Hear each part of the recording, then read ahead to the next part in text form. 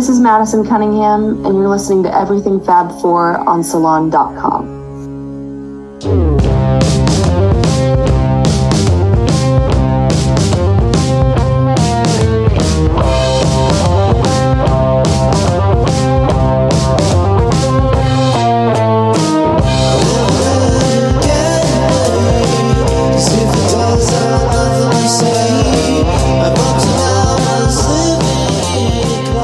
Welcome to Everything Fab 4, a podcast focused on fun and intelligent stories about the Beatles. I'm your host, Ken Womack, music culture columnist for Salon.com and a Beatles scholar and historian. No other band, or popular phenomenon for that matter, has enjoyed the global impact the Beatles have and continue to have more than 50 years later. They are part of our human fabric. They created music that continues to bring people together, and just about everyone has their own Beatles story to tell, some that are surprisingly deep and unexpected. This show seeks to draw those stories out in interesting and insightful ways. Remember, it's a Beatles world, and everyone has a story. I remember them at the Palladium. The funny thing with them was they had Love Me Do, I think, I got to 17. They were just another band. But then they played the Palladium, which was the big thing in England at that time. Everybody watched it. There was only one channel, maybe two. Well, it was obvious with them. I mean, McCartney would have been Sinatra in another world, you know. And Lennon was like about as rock as you can get. The combination of the two, you know, song-wise, lyric-wise, perfect combination. Flukes, that's what makes bands, you know, flukes. Today's guest is Ian Hunter, the legendary singer-songwriter, author, and rock and roll star whose illustrious career is now in its 7th decade. His rock and roll life has long been marked by collaboration, from the golden age of Mott the Hoople to his fabled partnership with Mick Ronson and 21st century renaissance with his crack-backing combo, the Rant Band. Over the years, Hunter has enjoyed numerous chart successes, especially Mott the Hoople's international hit All the Young Dudes, the David Bowie composition that emerged as a countercultural anthem in the 1970s. The band also found success with such songs as Roll Away the Stone, Golden Age of Rock and Roll, Honolulu Boogie, All the Way from Memphis, and Saturday Gigs. Hunter would later recount the trials and tribulations of his life with Mott the Hoople in his autobiography, Diary of a Rock and Roll Star. During his solo career, Hunter's best-known work includes the song Once Bitten, Twice Shy, later covered by Great White, and Cleveland Rocks, originally penned as England Rocks, the popular theme song for The Drew Carey Show. With his latest album, Defiance Part 1, Hunter takes creative solidarity to an unprecedented level with accompaniment from a truly awe-inspiring roster of special guests, famous fans, and lifelong friends. Defiance Part 1 sees backing from no less than Ringo Starr, Johnny Depp, Jeff Beck, Todd Rundgren, Joe Elliott of Def Leppard, Guns N' Roses Slash, Metallica's Robert Trujillo, Mike Campbell from Tom Petty and the Heartbreakers, Billy Gibbons of ZZ Top fame, Billy Bob Thornton and J.D. Andrew from the Box Cutters, Jeff Tweedy, Rich Pagano, and, in one of his final recordings, the Foo Fighters' late great drummer, Taylor Hawkins. As always, when it comes to Hunter, the Rant Band's James Maestro, Paul Page, and Dennis DeBrizzi lend steady support. Welcome, Ian Hunter. Thank you for joining me today, and I gotta say, I really love this new record. Oh, cheers. Thanks. So tell me about working with Ringo on Bed of Roses. Well, we were downstairs. These were demos. We're doing them in my basement. Andy York, who works with me, and we're just down there and we piddling about, and our heads are nodding to this particular track. It was around 117, and it was like, this is a Ringo song, you know, this head nodding song, you know. And I'd played with him a while back, and so we sent it to him, and his whole attitude was, you know, if I like it, I'll do it. If I don't like it, I won't. Fortunately, he liked it, you know, and it came back 3-4 days later, and there it was. Well, it's classic Ringo. Yeah. I mean, it's perfect. It's like I got a huge smile on. I mean, like every little bit, every little touch, everything all the way through. It's perfect. And you were on one of the or more of the All-Star Band tours, correct? Yeah, I did one with him, yeah. I don't know, around 2000, 2001, something like that, yeah. That's right. And I am ashamed to say that is one of the ones I missed, but it must have been something special to look back on your songs and see Ringo back there behind the kit. Well, actually, the special thing was I came home from shopping with my wife one day, and he was on the answering machine. And it's a weird feeling when you get a Beatle on your answering machine. I can only imagine. What did he say? It was like, hello, Ian, how do you fancy doing a tour, something like that. And it was like, pretty much out of the blue. And I was like, wow, and that was it. Yeah. In all of the solo Beatles world, I think the All-Star Band concept is one of the coolest things that has come about, bar none. Mm-hmm. Yeah, I mean, he just kept him busy over these years. Some incredible people he's worked with, and he chooses them all, and he still has that sense of humor. He's good fun to be with, and it gets him out of the house. You know what I mean? Well, we all need that at a certain point. Yeah. So tell me, how did the music career of Ian Hunter kick into gear? Did you have musical parents? Oh no, the opposite. No, it was reverse psychology. My dad was a policeman, and he worked in MI5, and he was a captain in the army. So he's a very disciplined sort of man, and I was like tearaway, so it didn't work, He was a good man. My mum was a good mum. They were good parents. They brought you up properly, But it was not exciting enough, so I had to get out of there, I had to go seeking excitement. So how did you find it then in terms of music? What was the spark that set you in motion? I went to Butlins, which is a holiday camp, biggest legal brothel in Britain, at the time. And they had talent competitions. And I met a couple of guys from Northampton, which is about 60 miles from London, much nearer than I lived. And we entered this talent competition, and we won it. And so I moved to Northampton and joined a band there, but still semi-pro and still in love with it, just as a fan, I never thought I'd ever be pro. So it was kind of a lark in a way. Yeah, and I lived in Northampton for a while, and then I was out looking for gigs for my band, the local, semi-pro pub gigs.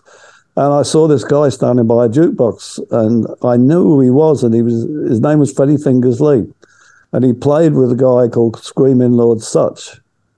And he'd fallen off the stage at Liverpool Empire with the piano on top of him. So he'd been in hospital, and he was no longer, playing professionally. He'd gone back to steel erecting, which was his trade. And I said, you can't do that. Come to Northampton. Come and stay at our house, and we'll form a band, which we did.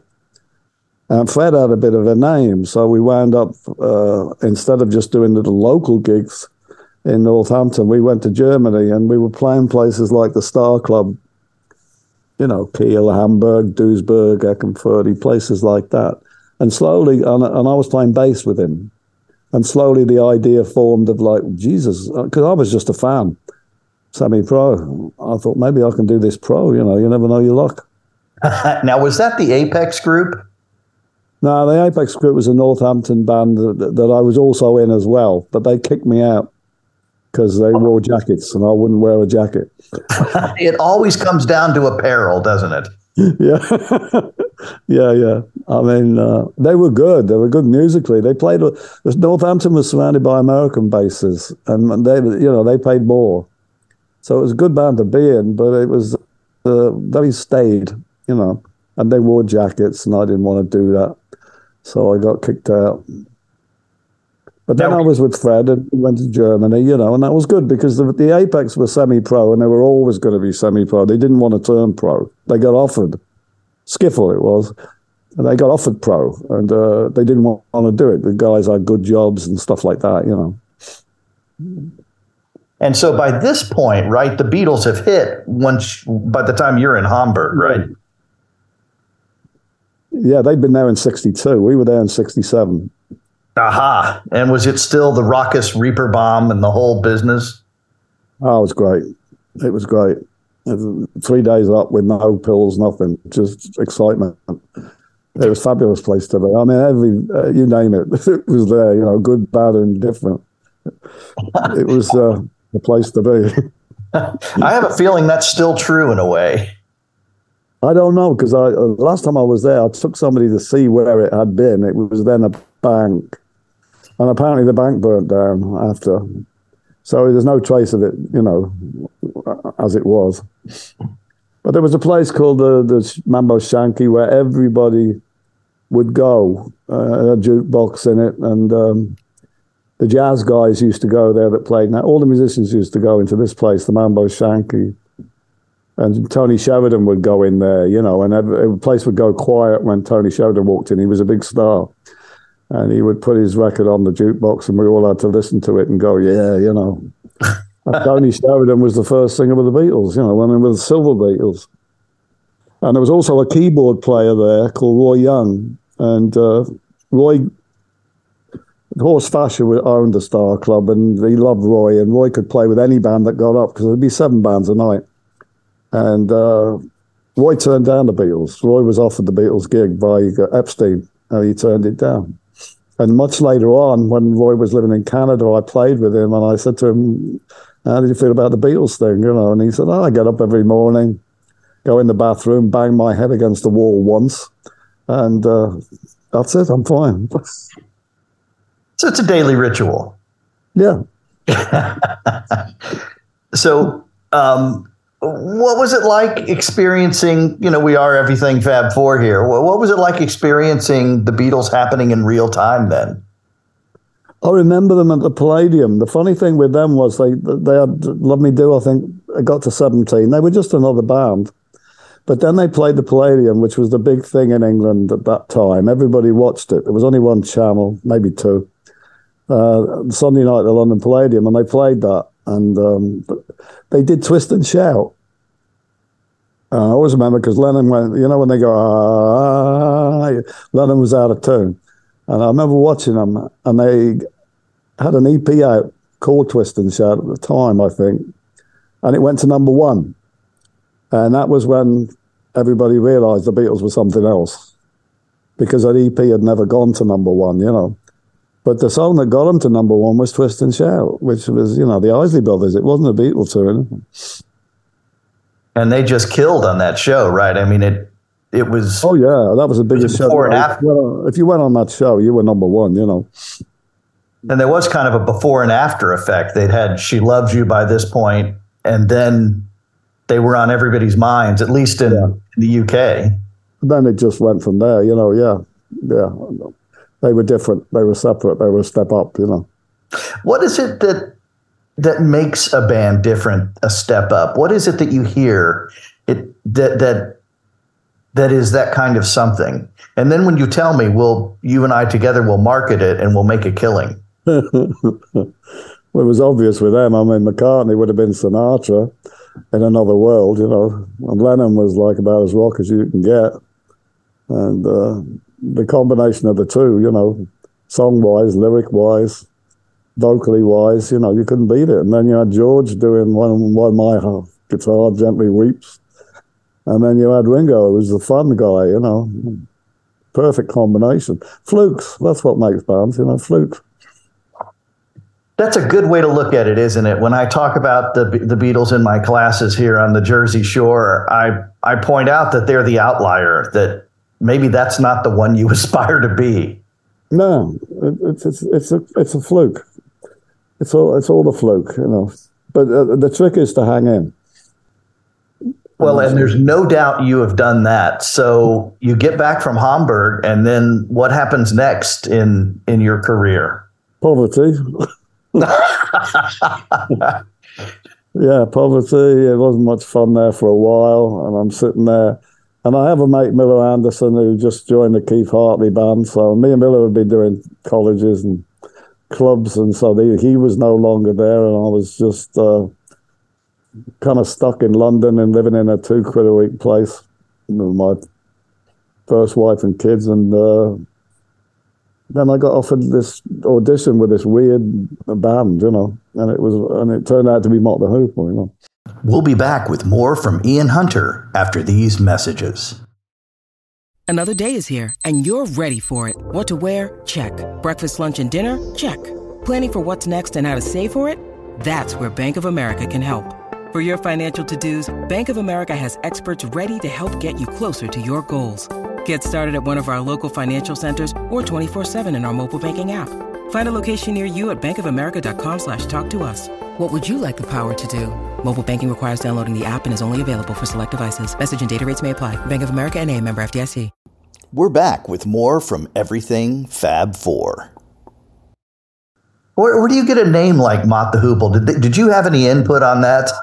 No, it was Guy Stevens, who was the guy that put it together. He worked for Island Records in A&R, and he was in jail, and he found a book in jail called Mott the Hoople, and he always remembered the name because it sounded so odd, And his idea was he wanted to put I forget what it was. I know he wanted a kind of a Stones Dylan combination band. That's what he was looking for. And Mick Ralphs had been up to see him, and he liked what was then called a Silence. But they had a singer called Stan, who was called a Sinatra of Beat in Italy. And Guy didn't like Stan as a singer, but he liked the band because the band had long hair and they nodded their heads viciously. So the audition was for me to go down and play with these guys out of Silence. And I got the job. And Stan became the tour manager. Yeah. I will confess, I have read the actual book, the Willard Manus book, and it's I like the idea of a hoople, right? Someone who makes things happen.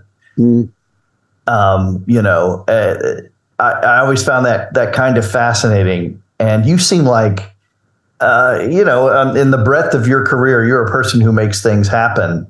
And studying Mott the Hoople as we have, I note that it didn't happen right away, right? You guys really were putting in some time. Well, it was when I did the audition. The band didn't particularly like me. The guy liked me, so awkward it was for about 3-4 months. And I was sitting on the piano at the side.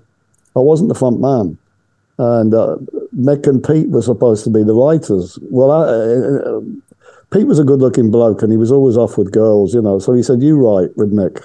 That's how I started writing with Mick, and.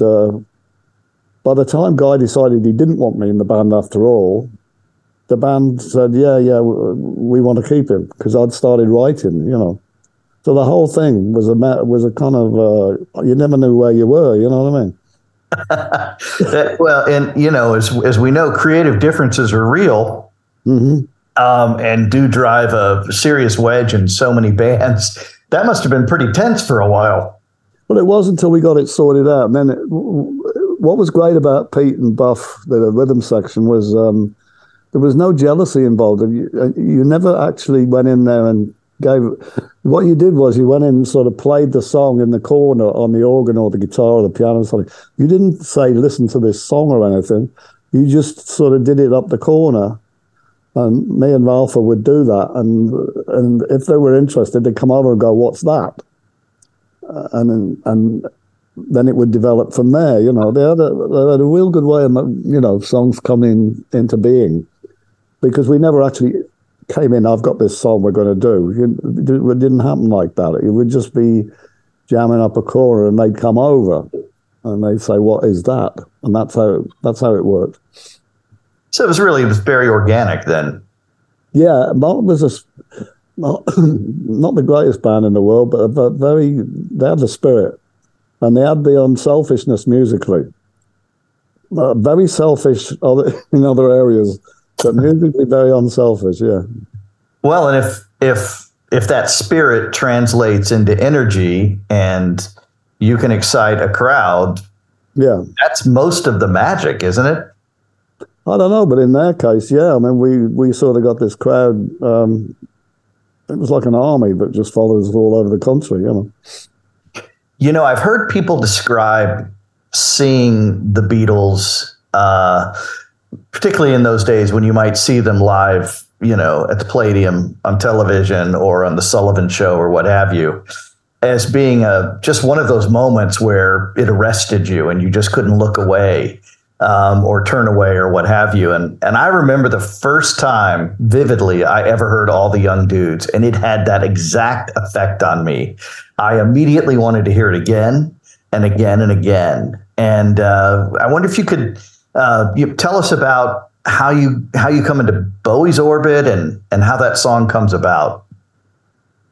Well, Pete, we'd been in Switzerland doing horrible gigs, and we decided to split up. And when we got back to London, Pete rang up David, because David was forming a band at that time. And Pete, the bass player, he wanted to be the bass player with Bowie, And Bowie said, well, you're in Mott. And Pete said, well, no, we've just split up. And then Bowie said, oh, you can't do that, And it turned out he was a fan of Mott, so he immediately offered us Suffragette City, which we turned down, and then he sat in an office in Regent Street and cross-legged on the floor, and he played Dudes. And the first thing I thought was, I know I can sing this, and the second thing I thought was, this is a smash, And not to push matters, but what was the intangible quality you heard in its rough form as Bowie sitting there on the floor? It wasn't rough. He played it good.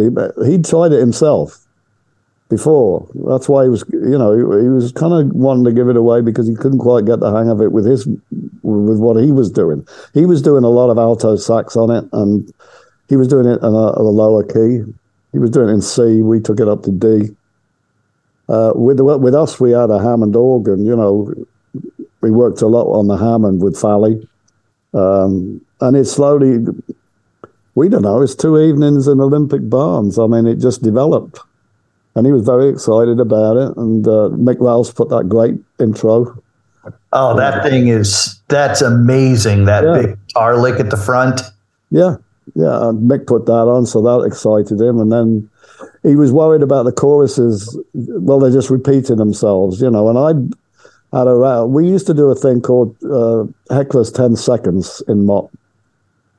Where there'd be the audience, and we would just stop playing, and all the hecklers could shout F off and all that for 10 seconds. And then I'd get somebody to bring one of them down, and I'd pour a beer over his head or something like that. And I'd done that a couple of nights prior to us being in the studio recording Dudes. And so he was like, the B-side was One of the Boys. He said, One of the Boys is the single, out of the blue. And we all went, you're joking. He said, it's too boring. It's the same chorus over and over. So all I did was I did that rap that I'd done at the Rainbow a couple of nights before, stuck it on the end, So then he said, well, that's great.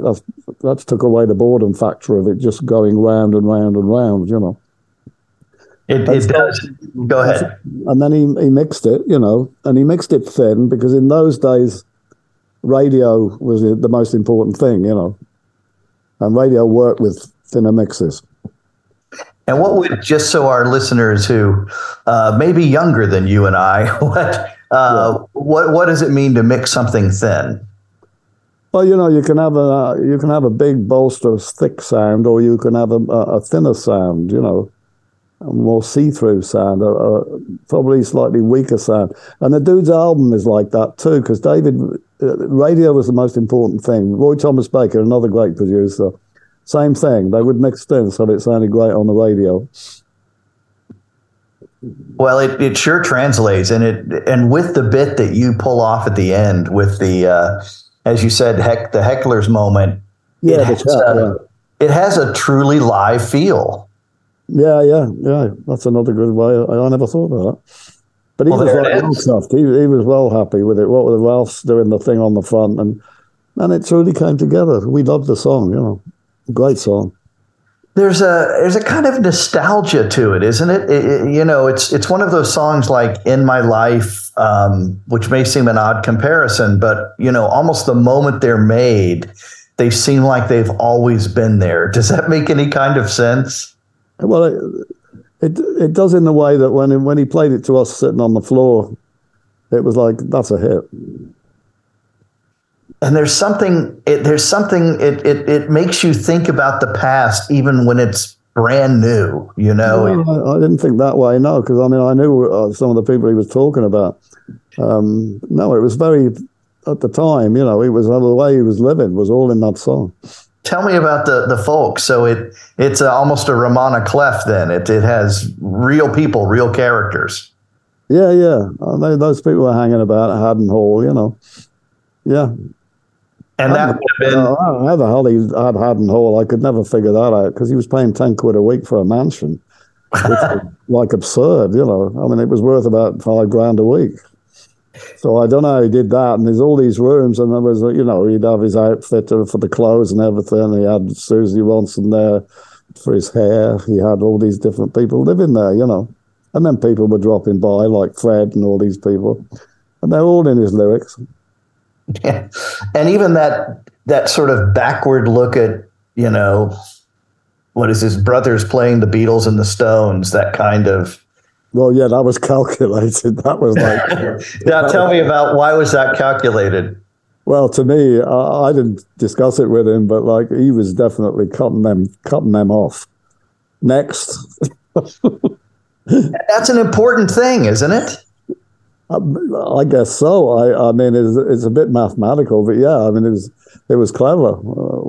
I just sang it. You'd have to ask him, you know, and unfortunately you can't. I wish we could, yeah. You wouldn't get an answer out of him that would make any sense anyway. I think it's one of the best parts of the song because and it's important, you know, music needs to continually regenerate, and those two bands had loomed so large, it was sort of time to turn the page. You know, without forgetting them naturally, but it was. Yeah, I absolutely get that. Yes, absolutely. And so, I guess in a way, is the song kind of a who's who of glam rock? What dudes? Yeah, all the young dudes. I mean, it's kind of this moment in time about glam rock. Well, Freddie's got spots, you know. Freddie was his mate, you know. Yeah. I didn't care. I mean, to me, the lyric was great. It was easy to sing. The phrasing of the lyric with the music was good. You know, it was fine. I mean, we were just happy to do it. And I guess there was a slight gay element to it, which at the time was apparently important to some people. We didn't care, you know. We just thought it was a great song. Well, and an important element that has people revisiting it today, right? I mean... It doesn't seem to go anywhere. It seems to still be around, you know. Yeah, I mean, there's just magic in that song, and I'm just proud to be talking to the guy who sang it. Well, then, you know, the problem was we had to follow it, you know, and the natural thing was to do another David song, but then you know, all the critics were going to say, well, you can't exist without David. And so there was 9 months of frantic, me and Mick trying to, you know, write a hit, you know, and finally we managed to write, we had 3 or 4 more, I forget after that. And so we became our own band again, you know what I mean? Dudes was kind of like the breakthrough. We had Sweet Jane and a number of other songs, right? We had all the way from, well, we had them over there. They weren't hits over here. They were hits in England, all the way from Memphis, Roll Away the Stone, On Lucci Boogie, Golden Age of Rock and Roll. They were all hits in England. But over here, Columbia Records said we were FM. We weren't AM. So therefore, they didn't want to put singles out over here. And I'm like, well, the Rolling Stones put singles out over here. This doesn't make any sense, you know. But that's how it was. So we were designated FM by Columbia, and they didn't bother with singles.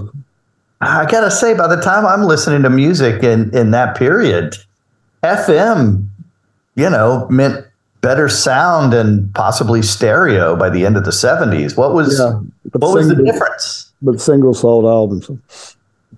If you had a hit single, you had a hit album. Oh, so you needed the driver in a way. Yeah. You needed the singles, and they weren't doing that. They sort of, their first album, the first group they had was 10 years after. And basically what they did was put 10 years after out every night of the week, and concentrated on FM. We were the second band in. And they tried to do the same with us. And we weren't going to work every night of the week. And we wanted a bit more mystique involved. They just didn't know English bands, Clive Davis is a great record company man, but at that point in time, they were just used to the American bands. Sure, and trying to launch those acts like, I guess, Springsteen around the same period and others. Yeah, John Hammond. I met John Hammond. He was fantastic. He's the guy that found Dylan. That's right. And then 10 years later, the next Dylan and Bruce Springsteen. Yeah. Although I guess there were a lot of next Dylans, right? Yeah, the big village was. Although I don't know. I mean, Bob, the way I read it, Bob was one of a lot of people in the village for quite a while. Nobody noticed. And then eventually he got lucky, and then bang, zoom, he was off. Like you said earlier, he stayed around. And not only that, he was absorbing, he was sponging, While we were sitting in Northampton getting drunk, he was sitting in poets' places, sponging all the greats. Everything Fab 4 is presented by Salon.com, the premier news, politics, innovation, and arts website. For more information, visit everythingfab4.com, where you can learn more about our podcast and my latest Beatles-related books, including John Lennon 1980, The Last Days in the Life, and a forthcoming biography about beloved Beatles roadie Mal Evans. The Everything Fab 4 theme song, Seize the Day, is provided courtesy of Black Rabbit, the high-octane Beatles cover band and innovative psychedelic rock project from Rockaway Beach, Queens in New York City. Like what you heard today on Everything Fab 4? Be sure to subscribe, give us a rating, and recommend the show to your friends. Plus, you can follow us on Facebook and Twitter at EF4 Podcast. Distributed by Salon, Everything Fab 4 is a Wonderwall production. Remember, it's a Beatles world, and everyone has a story.